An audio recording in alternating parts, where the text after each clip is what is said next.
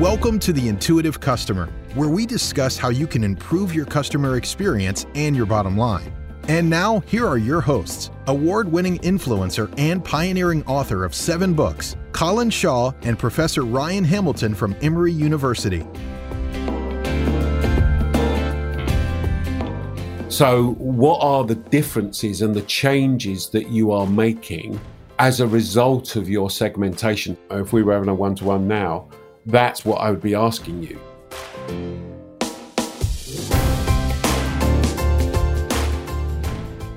So that was where my students' project started. They said, what can you do? Like, well, how can we keep them? He and I talked it out.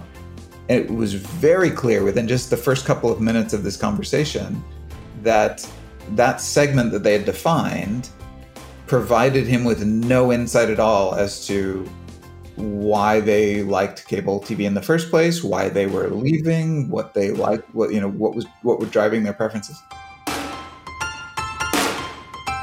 Do you mean shippers or senders? Yeah, well, whichever way, we're just going to ignore our customers and not talk to them anyway, so it doesn't really matter.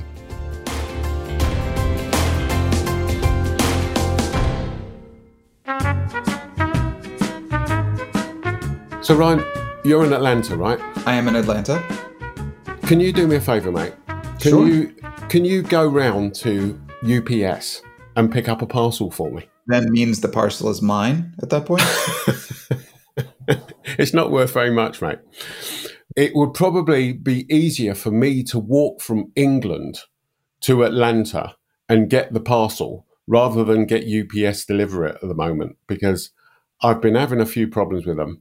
And there's a bit about what the show's about today, okay?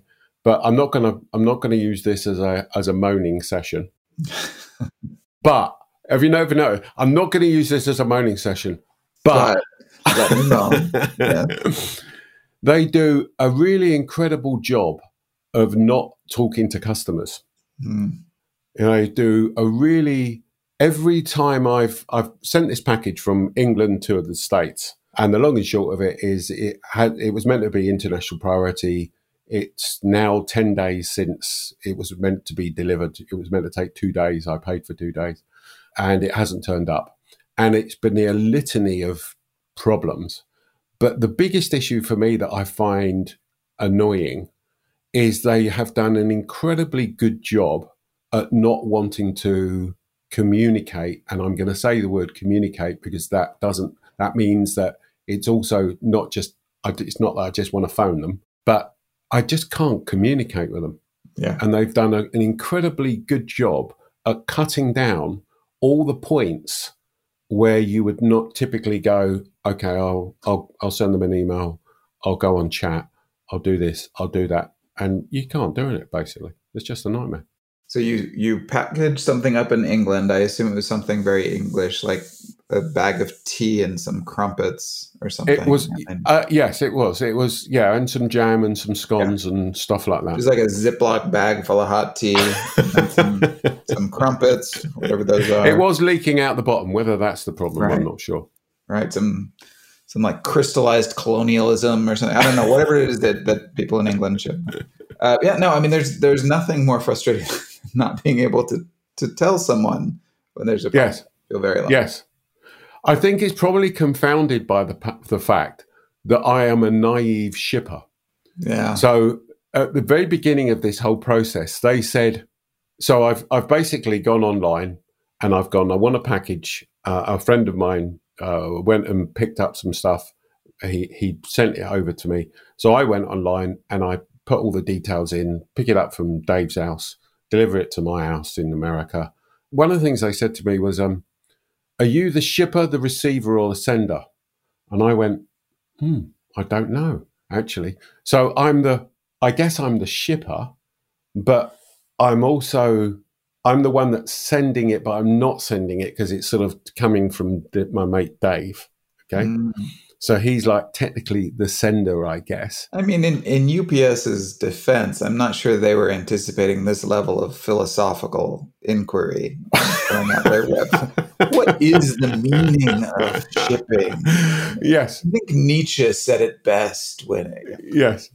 Yes. No, but obviously it's the responsibility of the company to make this stuff clear to you. It shouldn't be your job. Well, see, so that rather than this show just be me moaning about my UPS package, let's turn it on to what we're going to talk about, which is a bit about segmentation. Okay. And we actually got a pickle, okay, from Vijay Patel. Okay. So thank you very much, Vijay, for your pickle. And his pickle basically said was, we're not getting the sales we need. And I secretly wonder whether we're focused on the right segments. How do I ensure my segmentation is correct? So that's his pickle. And for those of you that don't know, pickle is a business problem that Vijay has written into us about. And if you want to write in what your pickle is, then feel free to do so. Just go to beyondphilosophy.com/pickle, beyondphilosophy.com/pickle, and send us your problem. And Ryan and I will pontificate about it. Be happy to weigh in.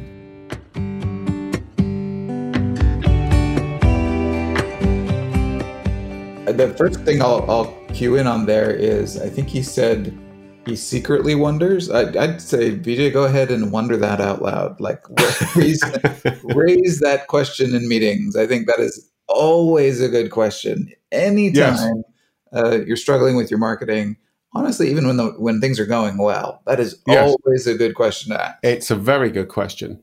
And the reason, just before anybody's going, well, why in the bloody hell did Colin start talking about UPS, is because I think part of it is down to a bit of segmentation, which is going, they are assuming that I know what I'm doing. And I may be in a small segment, I don't know, but I don't necessarily send a lot. Well, I don't send a lot of packages personally. The team do, but I don't send many packages.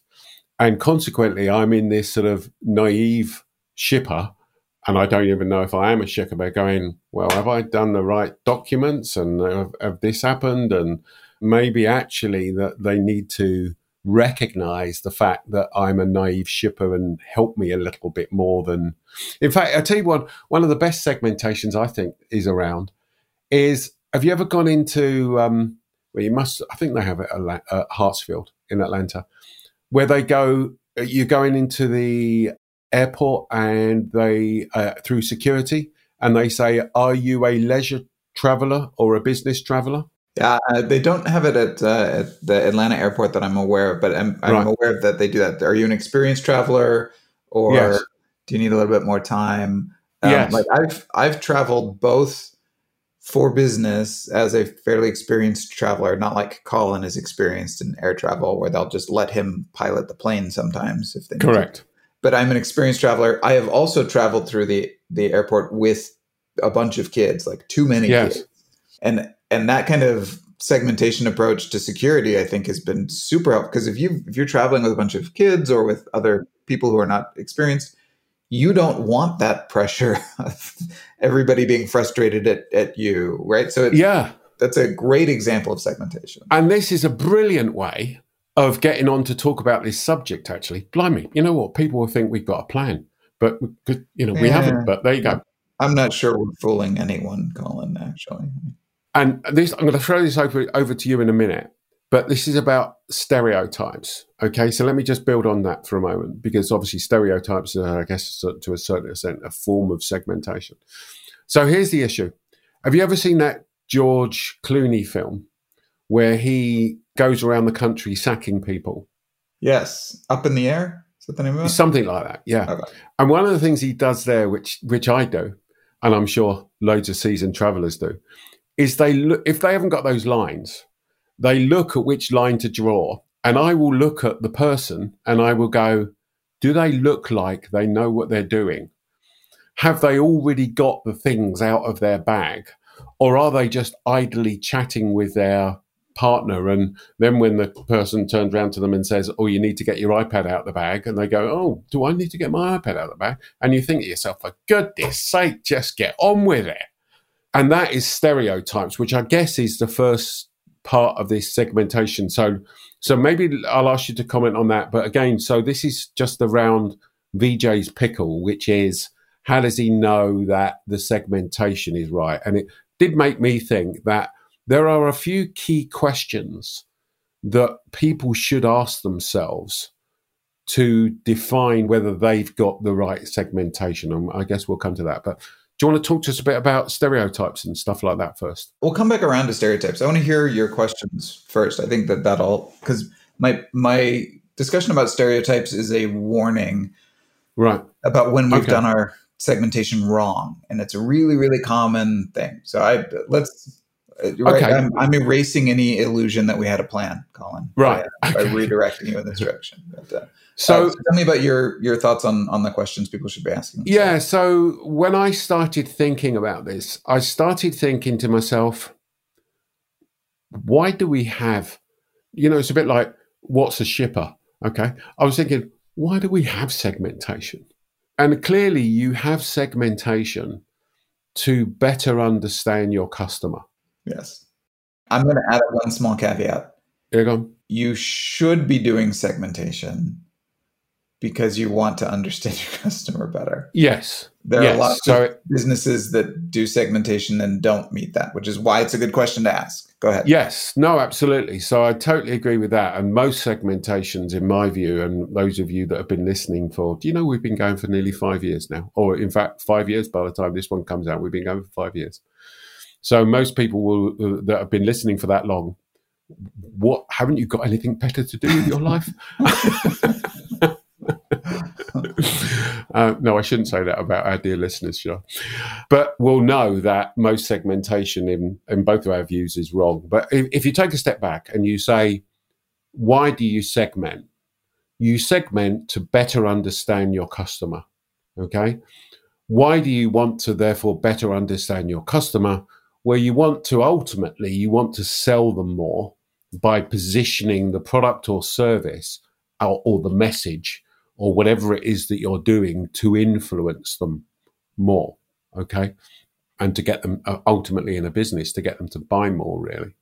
So it made me then come to the question, which is, what is it that you are doing as a result of that? So what are the differences and the changes that you are making, as a result of your segmentation? So VJ, if we were having a one-to-one now, that's what I would be asking you. So A, how many segments have you got? And B, what are the differences that you're making because of those segmentations? Because that would start to prove to me that you've done it for those reasons. Does that make sense?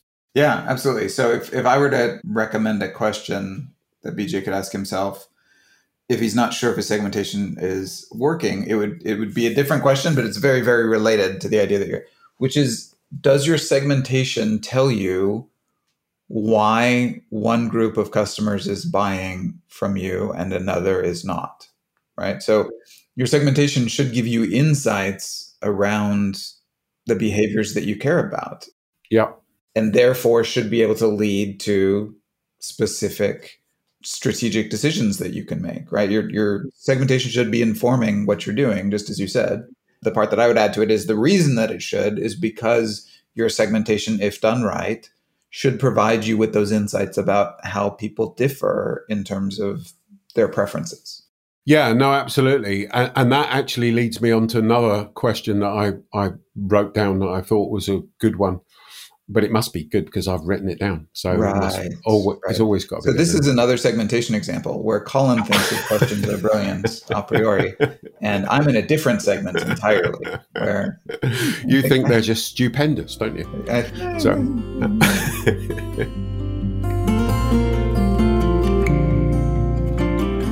The question was for me is, what data are you using to form your segmentations? Excellent. Yeah, I love that question. Yeah. Yeah.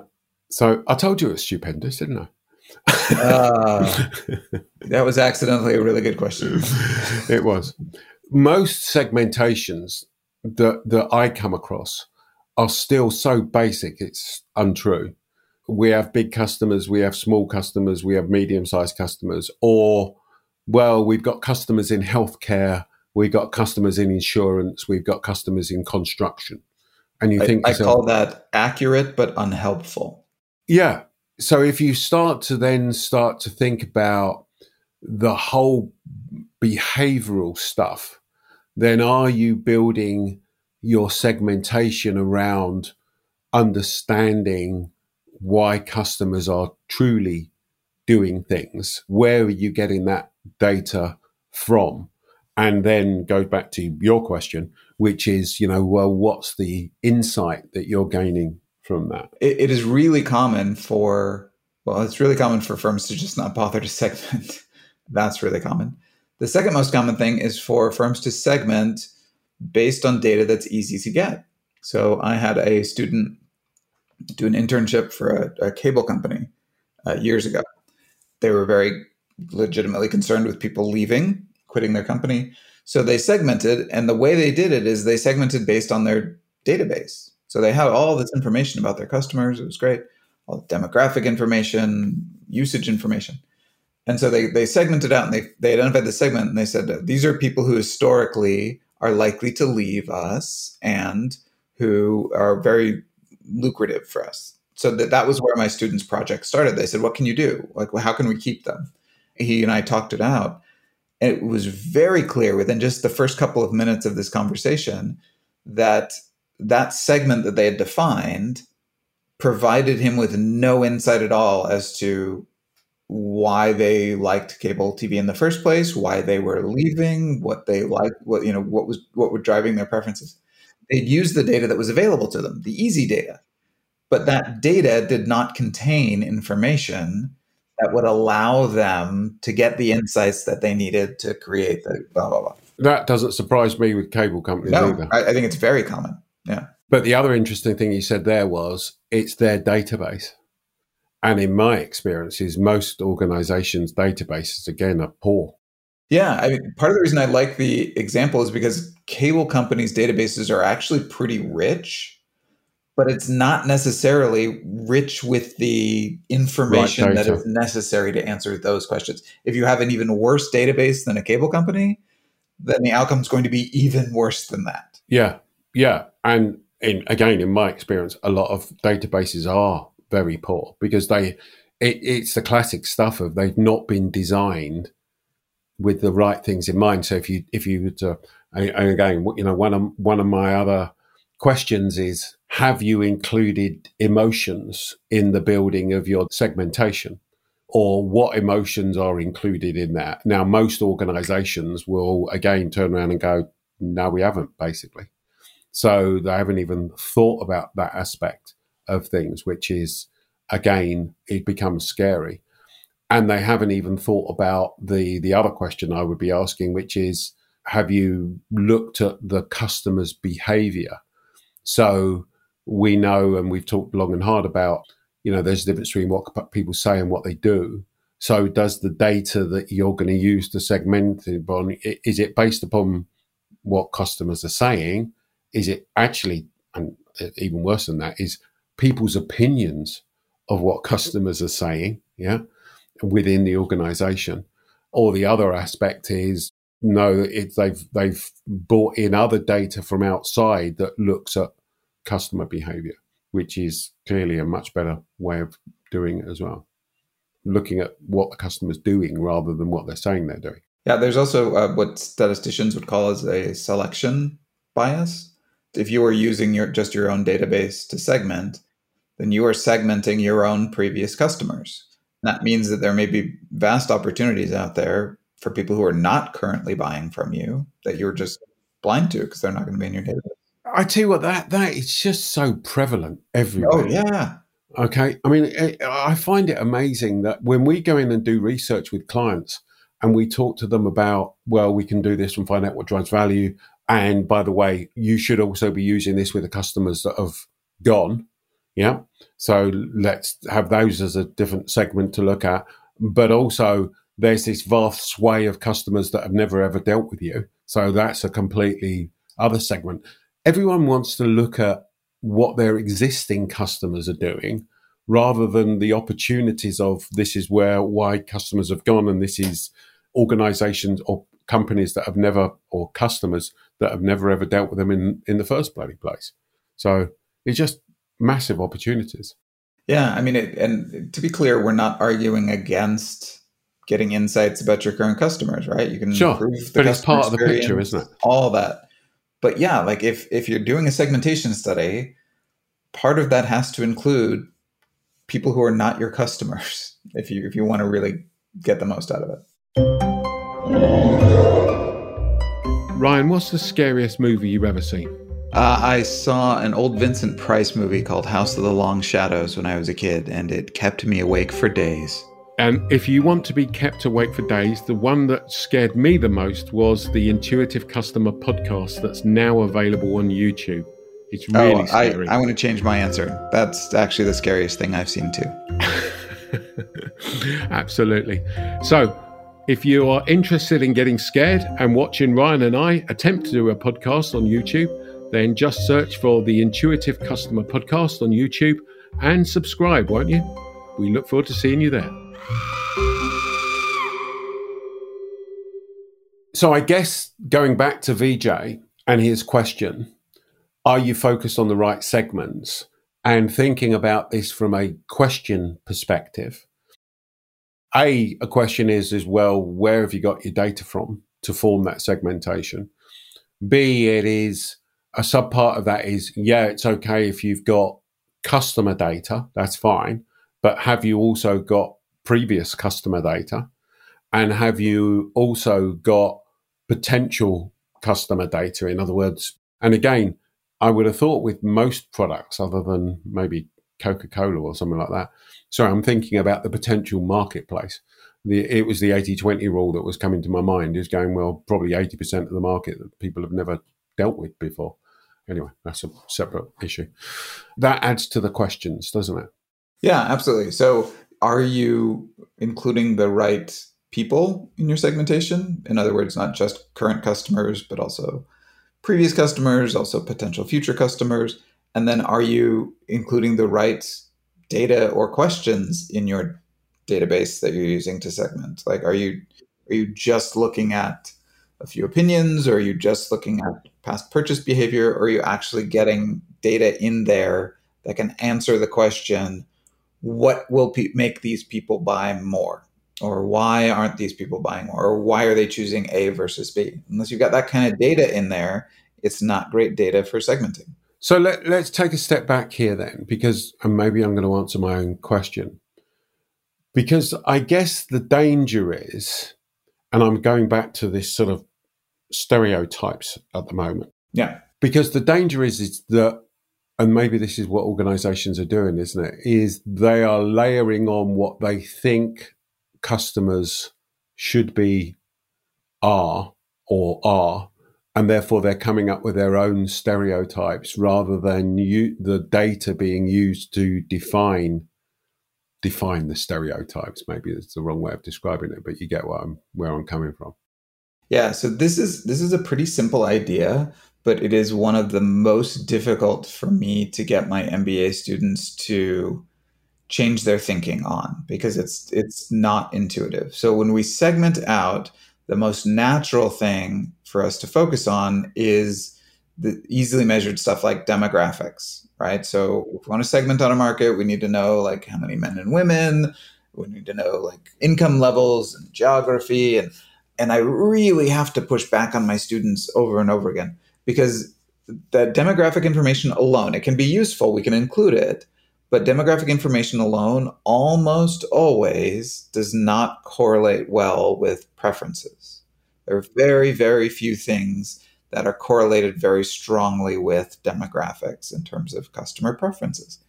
And so if we start with this bad data, I don't even want to call it bad data, incomplete data. If we start with focusing on demographics, then we end up with segments that are defined demographically. And then we need to back our way into, well, what is this segment probably like? And the only way to do that is stereotyping. And it's like not great from like an ethical standpoint. It's also terrible from a marketing standpoint. So you've got a segment here of like, well, our target segment is young men aged 18 to 24 from upper middle income households. And then you have to get to the question of, all right, well, what do those young men want? And the only way to get there is stereotyping, right? Now it's like, well, what's my stereotype of a young man aged 18 to 24 from an open, and then you create some offering based off of that stereotype, and it's just sloppy. It's not good marketing.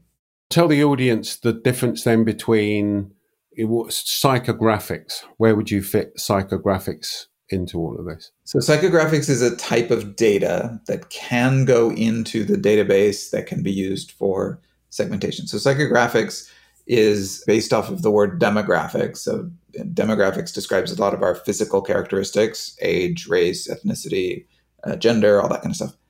Psychographics is where we're going to get at your psychology demographics, kind of. And so it's not a super well-defined term. You'll find different people using it in different ways. But some of the ways I've seen it used are things like a risk preference might be a psychographic characteristic. Whether you're an introvert or an extrovert might be a psychographic characteristic. Things like that, where it's describing now your mind. And in general, I would say that those tend to be a little bit closer to like the actual preferences that we want to get, and they can be very useful to include in segmentation. In my opinion, though, you can still do even better than that. So I think that we really want to get to what's driving people's decisions in this category. That's the most valuable information to have when segmenting. And then we can layer on top of that lots of psychographic and demographic information to give us a richer profile.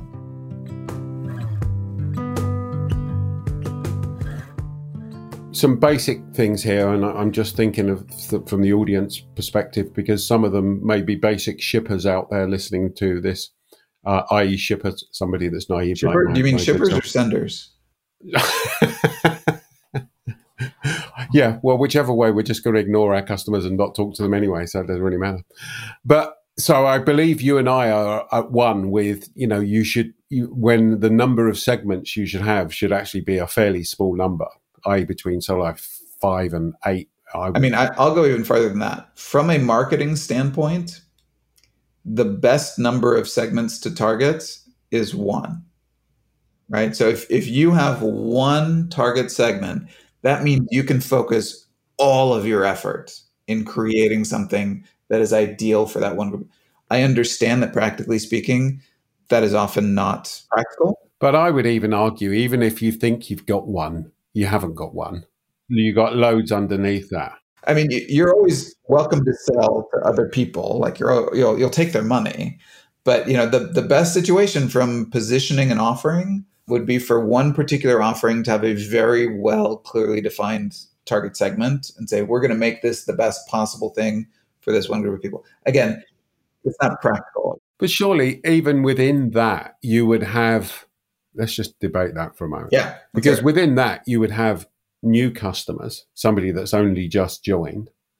You would have customers that, I don't know where they are in the life cycle, but customers that are, I don't know, annoyed in some way or whatever else, upset customers.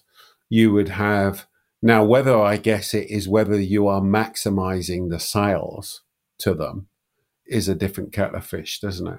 Even saying that's a challenge. So the basic idea of segmentation is that people are different and they want different things. And so the best way to meet somebody in terms of what they want is to treat them as a segment of 1, right? We can get into this topic of micro-targeting and so on.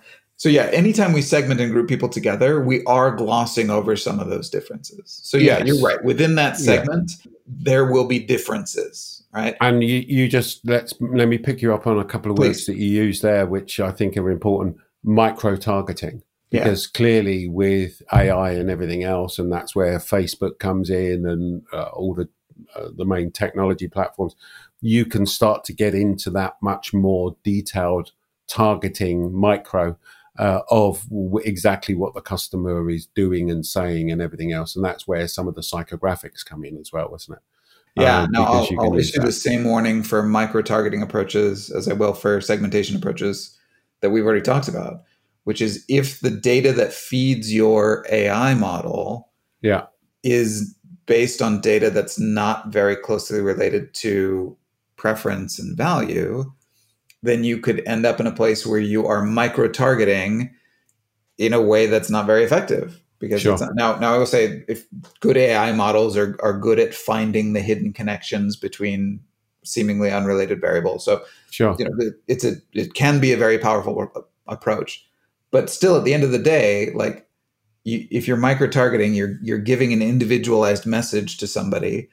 If you or your model don't have a good sense of what that individual actually cares about, and instead you're focused on the fact that, like, oh, well, I'm going to micro-target to this person because they are also a white male mid-40s professor, and so I've got this other database of people who are demographically similar, then you're running into the same potential issues. But yes, there is promise there.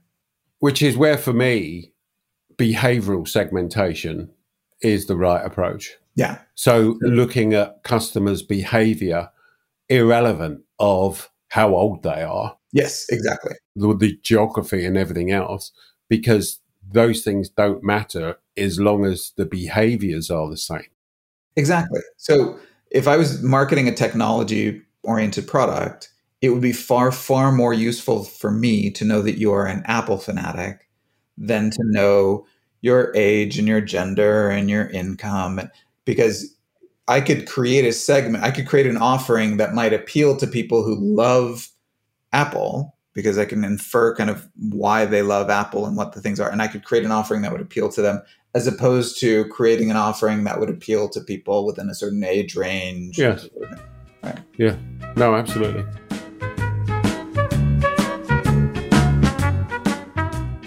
Any last piece of advice for VJ? So he's secretly wondering, just going back to his question, are we not getting the sales we need? I'm secretly wondering if we've got the right segments. How do I ensure my segmentation is correct? So for me, I think I would go back and just answer some of the questions, VJ, that we've posed to you, mate, and see if you can answer those. And if you're not, then potentially your segmentation is incorrect. Probably the biggest one for me is just what data are you using to create it? Because by definition, if you haven't, garbage in, garbage out. So if you've got the wrong data and you haven't even thought about some of the data that we've talked about, then by definition, your segmentation's wrong and will undoubtedly be contributing to not getting the sales that you need. What's your view? Same view. I'll say the same thing using different words. If your segmentation is not producing insights about what people want, what their preferences are, how they make decisions, then your segmentation is not going to help you. So it needs to get down to that, what I call value-based segmentation, where we're segmenting based on what people value, based on what they want and what drives their preferences and their decisions, because that's where the insights are. Great. So VJ, hope that helps you, mate. And I hope you get your segmentation running correctly. We look forward to talking to everybody next week on the show. And with a bit of luck, my UPS package would have been delivered. You never know your luck. If not, I'm walking to Atlanta to pick it up. Well, I'll see you here then. Cheers.